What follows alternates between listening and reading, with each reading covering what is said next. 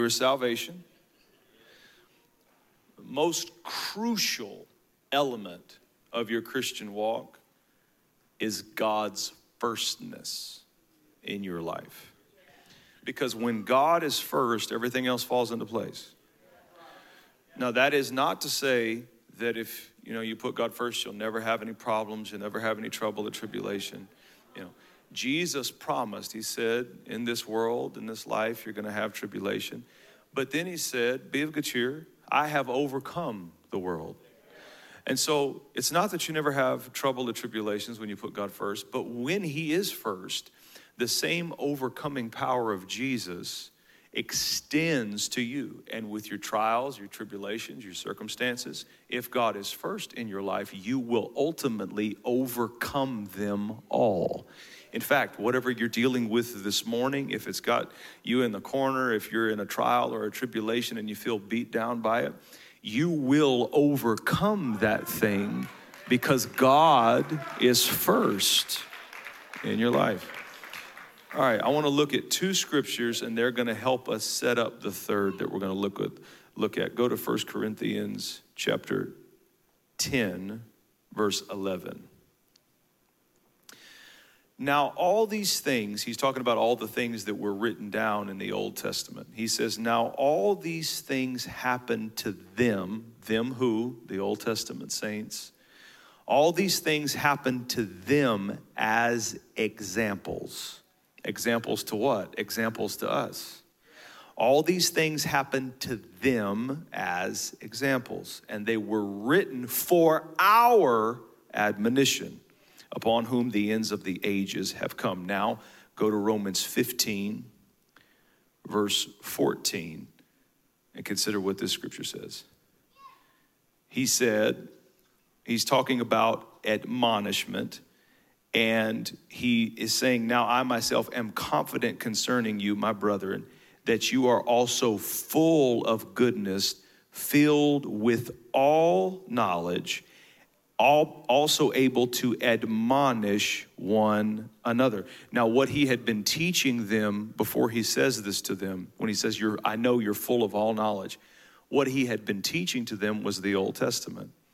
And basically, when you put those two scriptures together, he says, when New Testament believers, people that are saved and walking with Christ as their Savior, when they read the Old Testament is full of examples, pictures, and lessons that really, in another place, he said, serve as a schoolmaster or a teaching tool for us.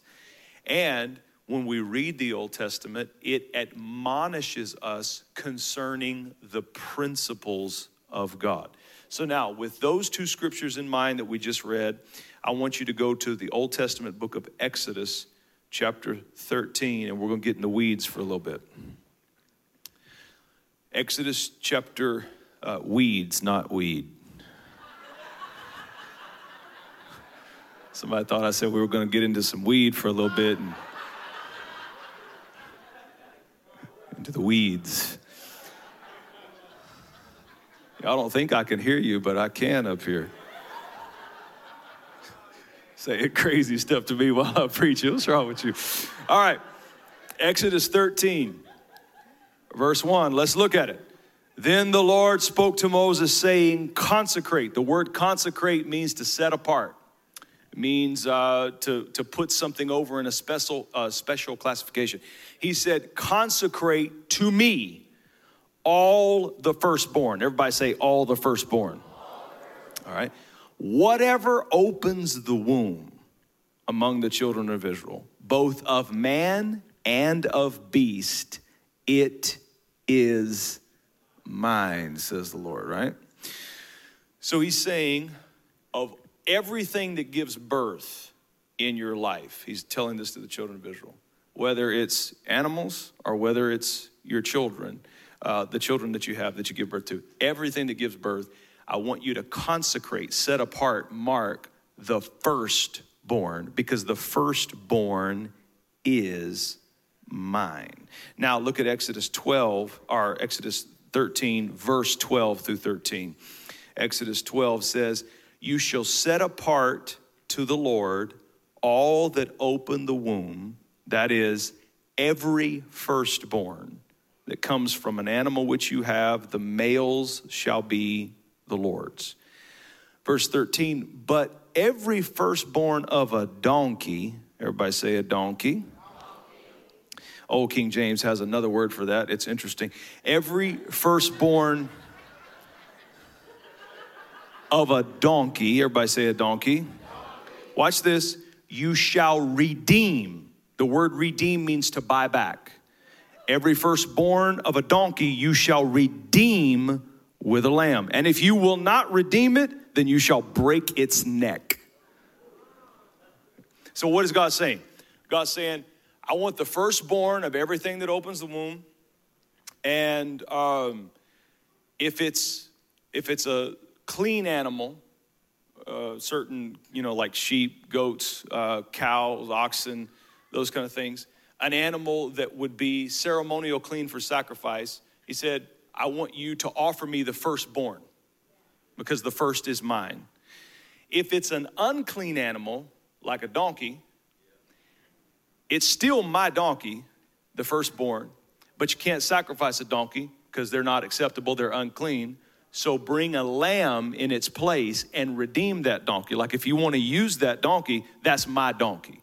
But if you want to use it on your farm or whatever when it grows up, then bring a lamb to redeem its life. And if you're not going to redeem that firstborn donkey, break its neck. Now, breaking the neck in the Old Testament and even in antiquity and even back up into Western days, that was a form and a sign of judgment to break the neck. When they used to hang people in the Wild West, the sheriff, you've seen all the movies, the sheriff would hang people, and it was a form of judgment, and it represents, even all the way back into antiquity, judgment to break the neck. So God said, with the donkey, if you're not going to redeem it with the lamb, break the neck. Now, remember, everything written down in the Old Testament, Paul told us in Corinthians, it was for an example to us. Meaning every Old Testament law, even the obscure ones, even the ones we don't understand, carry a principle, not just the mechanics of the law itself, but carry a principle. So what's the principle of this strange sounding law? The principle is all the firstborn belong to God. Every first thing had a commandment attached. For the crops, he said the first fruits belong to the Lord. For their animals, he said the firstborn males belong to the Lord. Even the children, he said your firstborn belong to me.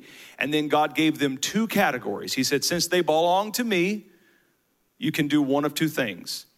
Sacrifice it or redeem it. Okay, those are the only two things you can do with the firstborn. Sacrifice it or redeem it. Well, how were they supposed to know what animals had to be sacrificed, what animals had to be redeemed, what they could redeem, what they had to sacrifice? Clean animals, like I said before, clean animals in the sacrifice system usually correspond to something you would eat. So, you've seen lamb on the menu at restaurants, and you've seen steaks and from cattle and all that kind of stuff. You've even seen oxtails and all kind of other things like that. You've probably never seen fried donkey.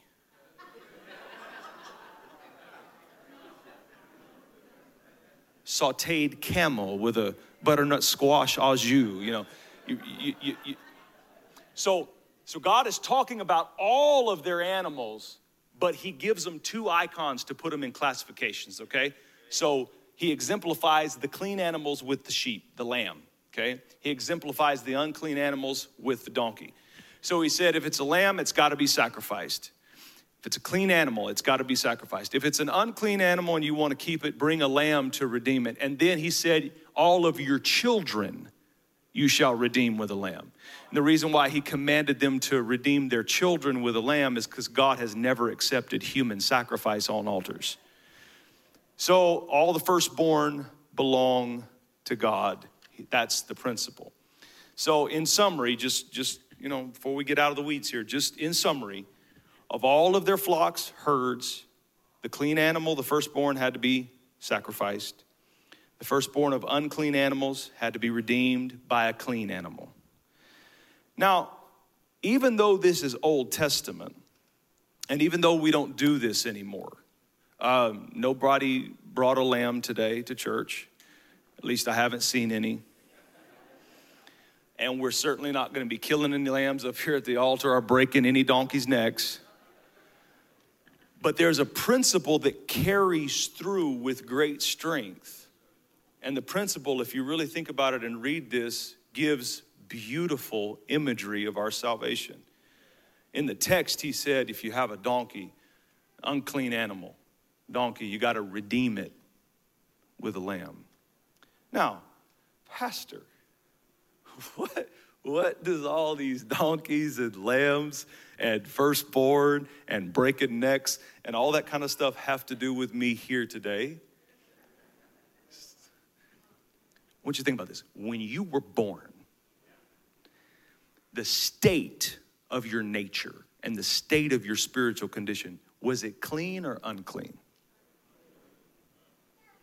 Let me ask you this way, since some of you don't know if you were unclean or not.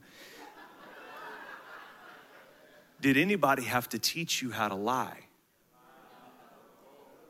Did anybody have to teach you how to get angry or violent? Did you ever go to a seminar on stealing? No, it just came out of you because by nature, when you were born, you were unclean. Now, let me ask you this. When Jesus was born, was he clean or unclean? He was clean. Jesus was clean. We were unclean. So according to God's principle, something unclean, you and I, must be redeemed by something clean. Now, this lamb and donkey thing gets real beautiful in the New Testament if you saw the pictures of the old. Because when Jesus first started his ministry, John the Baptist, who was the licensed, established national prophet of the day, points him out and says, behold, the Messiah. No. Behold, the great prophet and teacher. Behold. No, he says, behold the Lamb of God that takes away the sins of the world. But you know what's so cool? Towards the end of Jesus' ministry, a week before he died, he told his disciples, hey, I want you all to go get me something. Go get me a donkey. And on Palm Sunday, the lamb got on top of a donkey. The clean got on top of the unclean and started marching towards his sacrificial death. And all of a sudden, in Exodus 13, we see God saying, all the firstborn are mine. And if you have something unclean that you want to have any use for it, you either got to break its neck in judgment or you got to redeem it with something clean. And all of a sudden, the lessons, the examples from the Old Testament begin to scream out into New Testament biblical truth that God was abiding by his own principle that he established in Exodus 13 when he sent Jesus. We always talk about the lamb, but think about what John the Baptist said. The Lamb of God. So in other words, God had something unclean, you and I, that he wanted to keep. And instead of breaking our necks in judgment, God went and got himself a lamb. Jesus Christ, that could be sacrificed for our redemption. Now, Jesus is God's lamb. So the firstborn, that was one of the categories, the firstborn. Well, Jesus is the firstborn of God. Romans 8:29 calls Jesus the firstborn. Also, in that text we read, first fruits had to be given to God. Well, 1 Corinthians 15:23 says Jesus was the first fruits.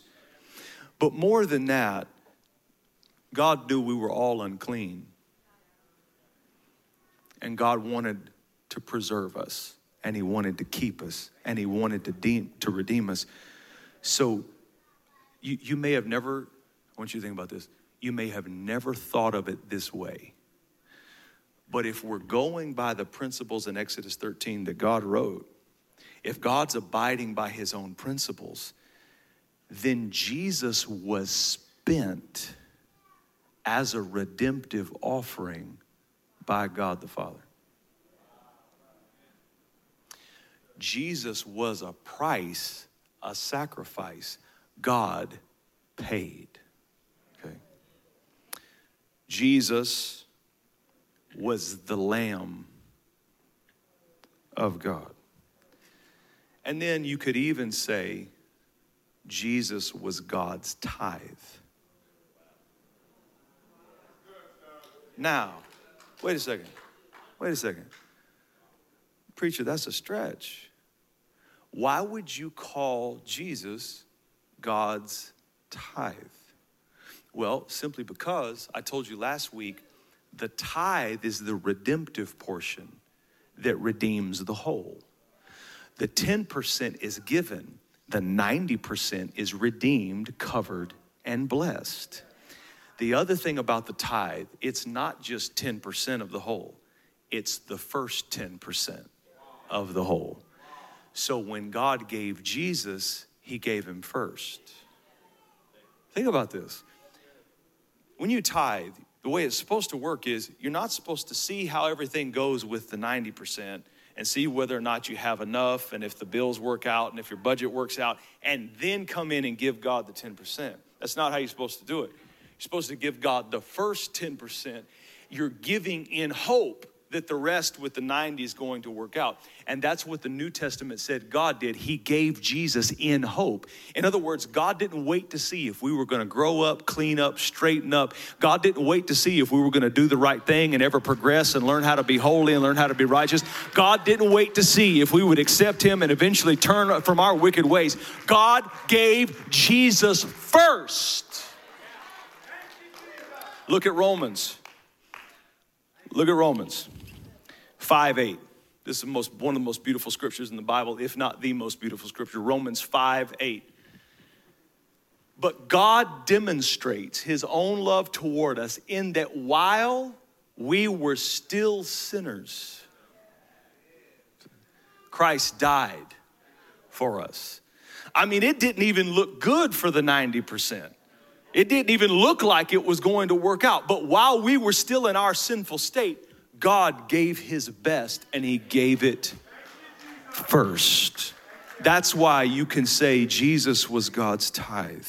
Now, all through the scripture, God has always been very clear with his people about the principle. Remember, it's not about the mechanics. Jesus fulfilled the mechanics of the Old Testament law. We don't have to fulfill that anymore. But the principles live on and remain. And God has always been clear with his people regarding first things, that the first fruits belong to God. The first animals belong to God. During the Passover, do you remember the 10th plague that was the plague that forced Pharaoh to ultimately let the people go? God said, I'm coming down with the death angel. He's going to visit every house. Do you know who the death angel was coming for? The firstborn of man and beast in every home in Egypt. Why was it the firstborn? Because that has always been God's principle. He said, it's mine anyway. You'll either give it and sacrifice it to me or I'll take it one way or the other. What's mine is mine. So he told the Hebrews, if you want to escape this, take a lamb. Kill it and put its blood on the doorpost and the lintel. And when the death angel passes over where he sees the blood, he will pass over you and spare the firstborn. Why? Because it was redeemed with the life of that lamb. This principle is threaded through the depth and the fundamentals of our faith. So the first fruits, the first animals, the Passover, and even in the scripture, the first 10% of our income, our tithe, belongs to God. Now, why is this so important? If you hear anything in this series, hear this. First things prioritize God and acknowledge that he is first in our lives. First things and your obedience concerning them reveal God's standing in your heart, what you most deeply believe about God. And when it comes to what we bring to God, God has always been very specific about what he expects, because our obedience to his instructions concerning what we bring him reveals our heart toward him. it is not what you say that reveals your heart. I knew you'd be shouting on this. It is not what you say that reveals your heart. It is always what you do.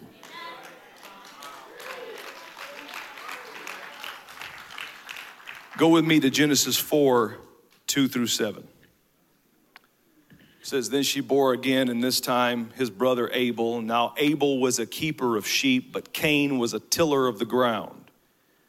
And in the process of time, it came to pass that Cain brought an offering of the fruit of the ground to the Lord.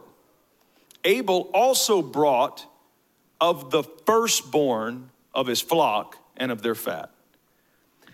And the Lord respected Abel and his offering, but he did not respect Cain and his offering.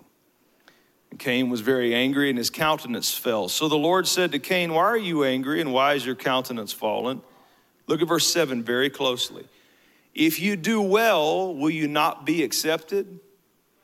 And if you do not do well, sin lies at the door, and its desire is for you, but you should rule over it.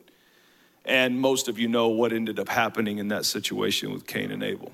Now, I was sitting through a theology class, and someone asked the professor, why did God accept Abel's offering and not Cain's? There's all kind of, in theology, there's all kind of theories on this. Some, say it's because the vegetables didn't have blood in it, and Abel was bringing a sacrifice that had blood in it, and without the shedding of blood, there's no remission of sins. That's a theory. There's a whole bunch of other theories. But I submit to you that the answer to why God accepted and respected Abel and did not accept or respect Cain in their offerings, the answer is hidden in verse 7. Look at verse 7 again. If you do well, will you not be accepted? Now, what does that imply? I can't do well according to you if you haven't already told me what well means. So God would not have said to Cain, if you do well, won't you be accepted? If God had not previously instructed these boys what he wanted them to bring. So obviously, regardless of the blood issue or regardless of any other issues, Abel brought God what God had clearly specified he wanted, which was the firstborn. Cain brought God what Cain thought God ought to be happy with. And a lot of people still do that today. And I want to tell you before you give, if you're going to give, make sure your giving lines up with God's commandments, because just because you give it doesn't mean he accepts it. And if he doesn't accept it, you're not going to be blessed by your giving. I'm not going to come bless you. I don't have the power to bless you. If you want God to bless you and accept you, you have to give in pertaining to your giving. I already dealt with this, has nothing to do with your salvation. I dealt with that last week. If you want your giving to be blessed, you have to give according to what has been commanded in the scripture. Abel did that, and he was blessed. And what was it that Abel brought? Abel brought the first. He brought the firstborn of his flock. And then God said to Cain, look, if you do well, you'll be accepted. Then he says, if you do not do well, then he ties this thing here, sin lies at the door. I started thinking about that. What does my giving, either if I'm giving according to your commandments in the scripture or I'm not, what does that have to do with sin lying at the door? And the Lord revealed to me through his word, because I was asking, what's the door? What door is sin lying at? At my front door? At my bedroom door? What door is sin lying at? And the door is the door of your heart. It's the door of your heart. Because obedience to God's instructions concerning giving will never be as much of a financial thing as it is a heart thing. So what he's telling Cain, Cain, if you won't obey me concerning something, if you consider it in the realm of the whole, as trivial as giving according to what I told you, if you won't obey me in that, then sin's lying at the door. He didn't say sin has gotten in and penetrated your whole life. He's saying sin's lying at the door. In other words, you're in a dangerous position because you've heard my word concerning this, and for some reason, you keep arguing with it, rationalizing it, and choosing to bring me what you think I ought to be happy with. And the root of that has nothing to do with finances. The root of that is rebellion and thinking you know better. And if you trace it all the way down, you go all the way deep with it, you'll find out it's a problem, Cain, in your heart. Now, I hope you paid attention, because I haven't taught this in I haven't used my preaching time to teach this in 5 years. Who knows when I'll have time to teach it again? The Lord keeps me on a pretty fast pace with how I present the word to you. And I'm ready to get back to preaching and prophesying and declaring. I got a lot of things to say. But before we move forward any further in this year, I wanted to establish you in the fundamental heart system, the fundamental health, that other than your salvation, when you step other than your salvation, this is the most important thing you will do as a Christian, is bring your finances into alignment with God's instruction concerning the tithe and put God first. Now, Malachi 3:10, I gave you 3 last week. I gave you 3 of the things that he said. I'll go through them quickly. Number 1, God said, I will open a channel between you and I. Remember in Malachi 3, he said, when you bring the tithe, I'll open the windows of heaven. He's really saying, I'll open up a channel between you and I. Number 2, I told you this last week, I will release what has been withheld. Number 3, I will cause you to have excess. In other words, you won't have room enough to receive it. Now look at Malachi 3, 11 and 12. I want to give you some more. Malachi 3, 11 and 12, please. God says to the tither, I will rebuke the devourer for your sakes, so that he will not destroy the fruit of your ground. Next verse. Nor shall the vine fail to bear fruit for you in the field, says the Lord of hosts. One translation says your vine will not cast the figs before its time in the field. Next verse. And all nations will call you blessed, for you will be a delightful land, says the Lord of hosts. I want to clarify those things with a few more points. God is saying through verse 11, when he says, I'll rebuke the devourer, I will tell every enemy who seeks to steal, kill, and destroy in your life to stop, back up. This one belongs to me. I'll tell every enemy that seeks to steal, kill, and destroy in your life. I'll tell every enemy that would seek to defraud you. I'll tell every enemy that would seek to steal your identity and run up credit in your name. I'll tell every enemy that would seek to vandalize your property. I'll tell every enemy that would seek to cause you financial harm and loss. I will tell that enemy, stop, back up. This one is mine. You're going to do it, go do it to somebody else. You're going to defraud somebody, you're going to con somebody, go do it to somebody else. Stop! Back up. This one belongs to me. I'll rebuke the devourer for your sake. I don't think we get this. So much of salvation has already happened, you know? Jesus already has died. His blood already has been shed. All of those things have already happened. The Holy Spirit has already been sent down from heaven. There's not a whole lot of things in our theology and in our Christian faith that are active things that God is announcing every single day, that God is getting up off his throne and shouting every single day. For the most part, God is at rest, except when it comes to the tither. Anytime God sees a devourer coming towards your finances, God promised himself that I'm not going to send an angel. I'm not going to have an emissary from heaven do it. I myself will tell the devourer, stop, back up, this one and their stuff belongs to. I love that promise right there. That's an amazing promise. I've lived that promise. Some of you have lived that promise. You got things happening in your life that make no natural sense. You got God covering you in areas where you can't even explain it. It's nothing but the fulfillment of this truth and this promise. Then number 5, I will ensure that your timing is perfect. I won't let your vine cast or drop those figs before time. I've learned in life it's not enough to do the right thing. Because if you do the right thing at the wrong time, your right motives and right efforts can be wasted. You got to do the right thing, but it's got to be at the right. And the scripture says it is not within a man to direct his own steps. We need God to set the time of our lives. Some of you are facing a decision, and a crucial component of the decision is timing.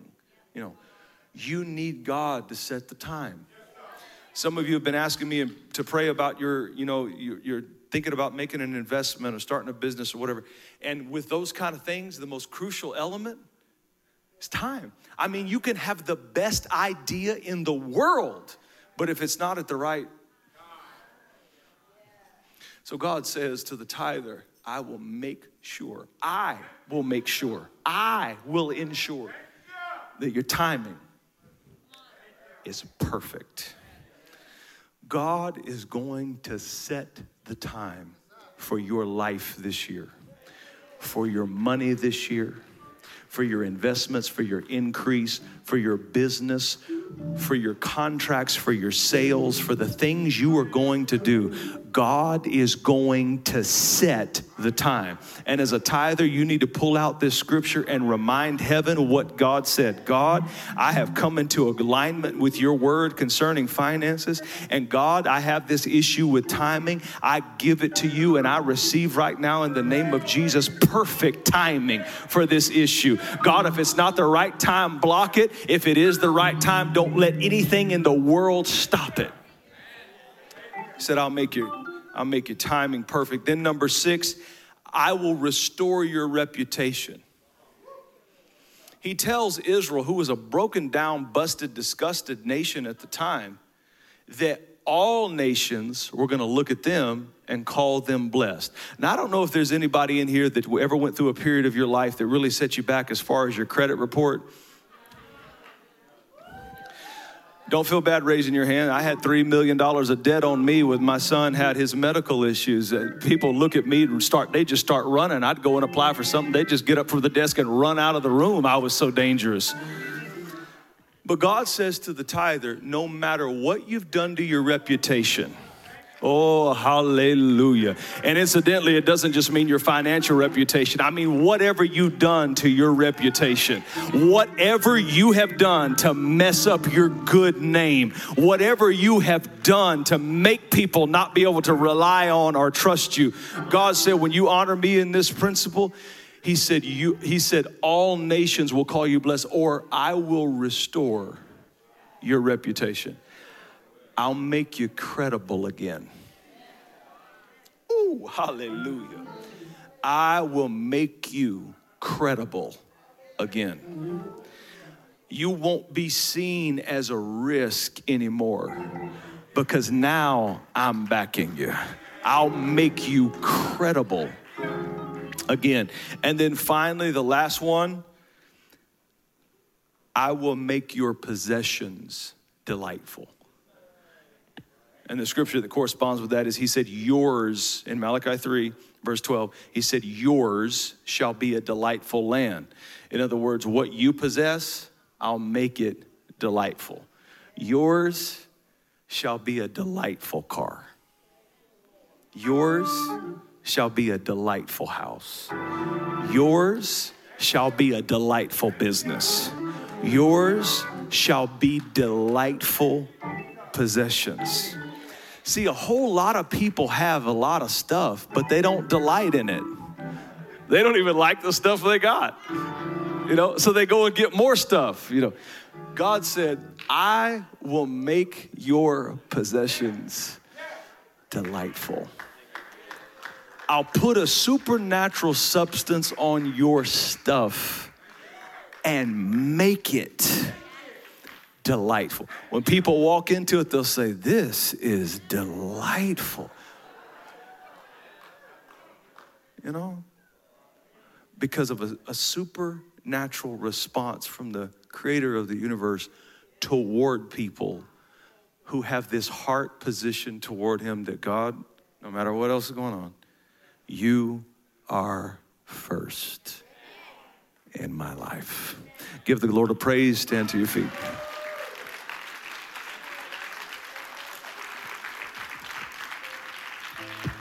I would like the ushers, if they can, to please start serving you Holy Communion. We're going to share that today. The reason I wanted to share communion is because even though we were talking about first things and tithing in the sermon today, I got stuck on that part about a clean lamb dying for an unclean donkey. And let me tell you, there's a whole lot of times in my life I've been a donkey, and I mean the other word the Old Testament says.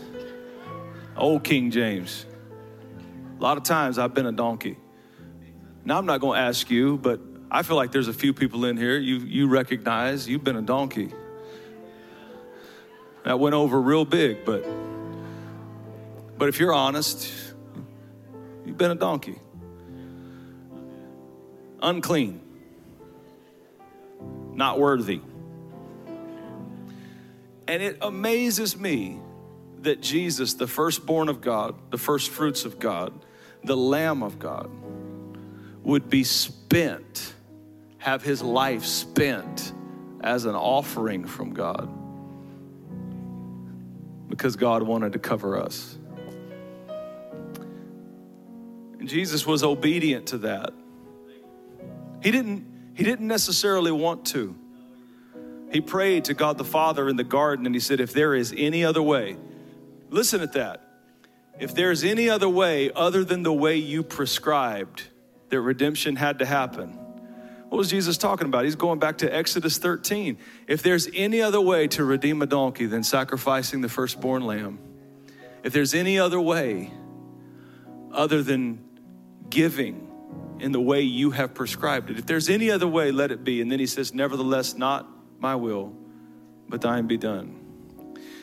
Jesus was spent so that no matter what you have done, no matter what you're guilty of, you can be cleansed and accepted, redeemed, bought back as the purchase of God, as the ownership of God. Your life, your soul, if you have accepted Jesus, your life, your soul is in the hands, the ownership of God.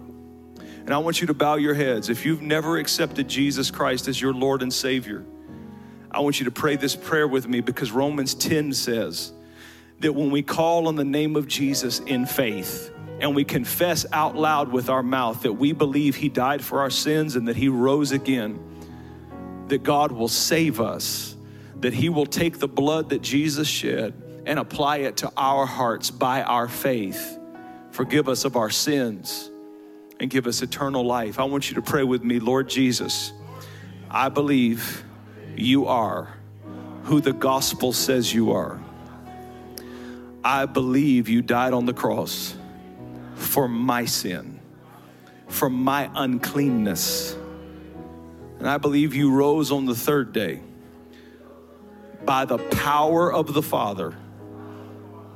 And I believe that in your name, salvation is given. So I declare Jesus' name in faith today, Be Lord of my life.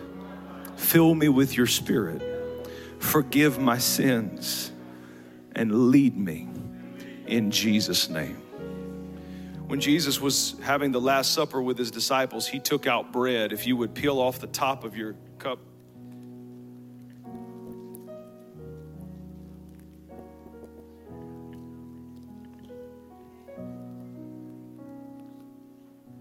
It's hard to do this with a microphone. There we go, I got it. You got it. You take that bread. Now hold it in your hand. What I like to do, Jesus looked at them and he told them, he said, I want you to take this. This is my body. And then he broke it. And he said, it's broken for you. He was revealing to them that he was a sacrificial lamb that's body would have to be given for their redemption. So I like to put a little crack in this. I like to break it in my hands, and I like to envision him on the cross with his body being sacrificed and broken for me. And I like to realize every time I do this that it was my sin, not my neighbor's, not the person standing in front of me or behind me. It was what I did that Jesus died for. That salvation is personal. And Lord, as we hold what represents your body today and prepare to take it into ourselves, like we have taken you into our hearts by faith, Lord, I thank you for your sacrifice, that the lamb rode in on a donkey, that the clean got on top of the unclean and covered it. Thank you for covering this donkey. Thank you for covering this unclean mess with your body. We love you, Jesus. Thank you. Let's take it together.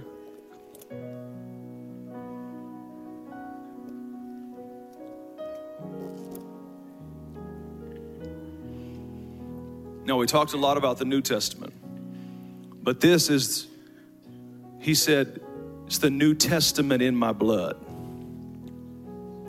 This ratifies what we've talked about. This is the seal and signature of what we talked about.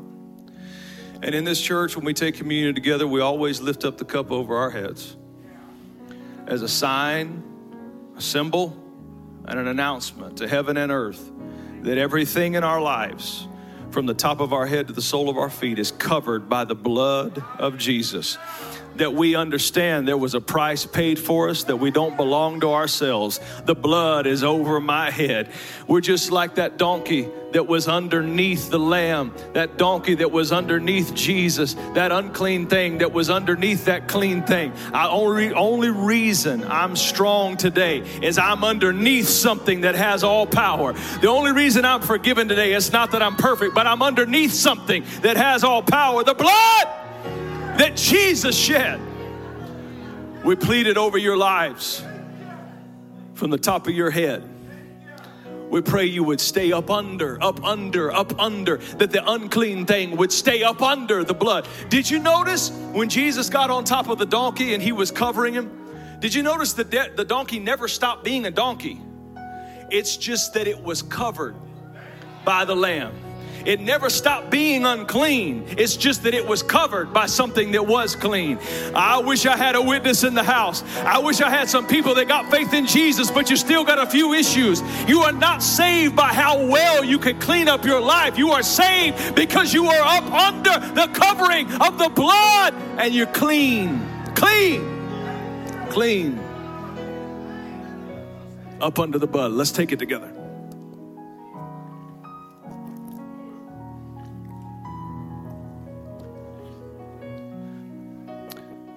Lift up your hands and give the Lord a praise if you can. Grace, glorious grace. Grace, glorious grace. At the cross you called it finished. Grace, wonderful grace. Oh, grace, wonderful grace. At the cross, all of my sin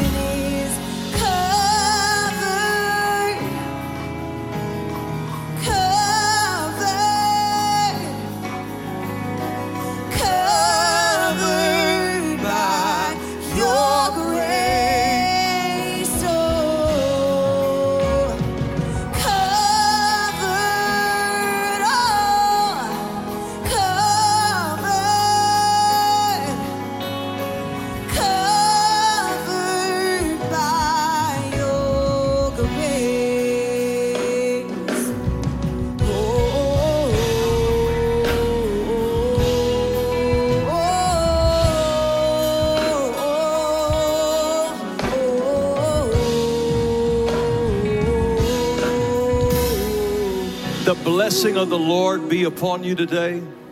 I pray that the truths, the examples, the pictures from God's word would settle deep in your heart and begin to water your life with an ever-increasing faith. I pray you would put God first and receive the benefits, the strength, but also the beauty of the relationship that comes from living your life under the creed. For me, it is God first. We bless you today in the name of Jesus. We call you blessed. We speak peace into your lives and into your homes. We speak healing over your bodies. And we declare the goodness of God over you in the name of Jesus Christ. God bless you. If you have an offering you would like to give, you can bring it to the front. We love you so much. We will see you next Sunday as I take us further into our series, Fundamental Health. We're going to talk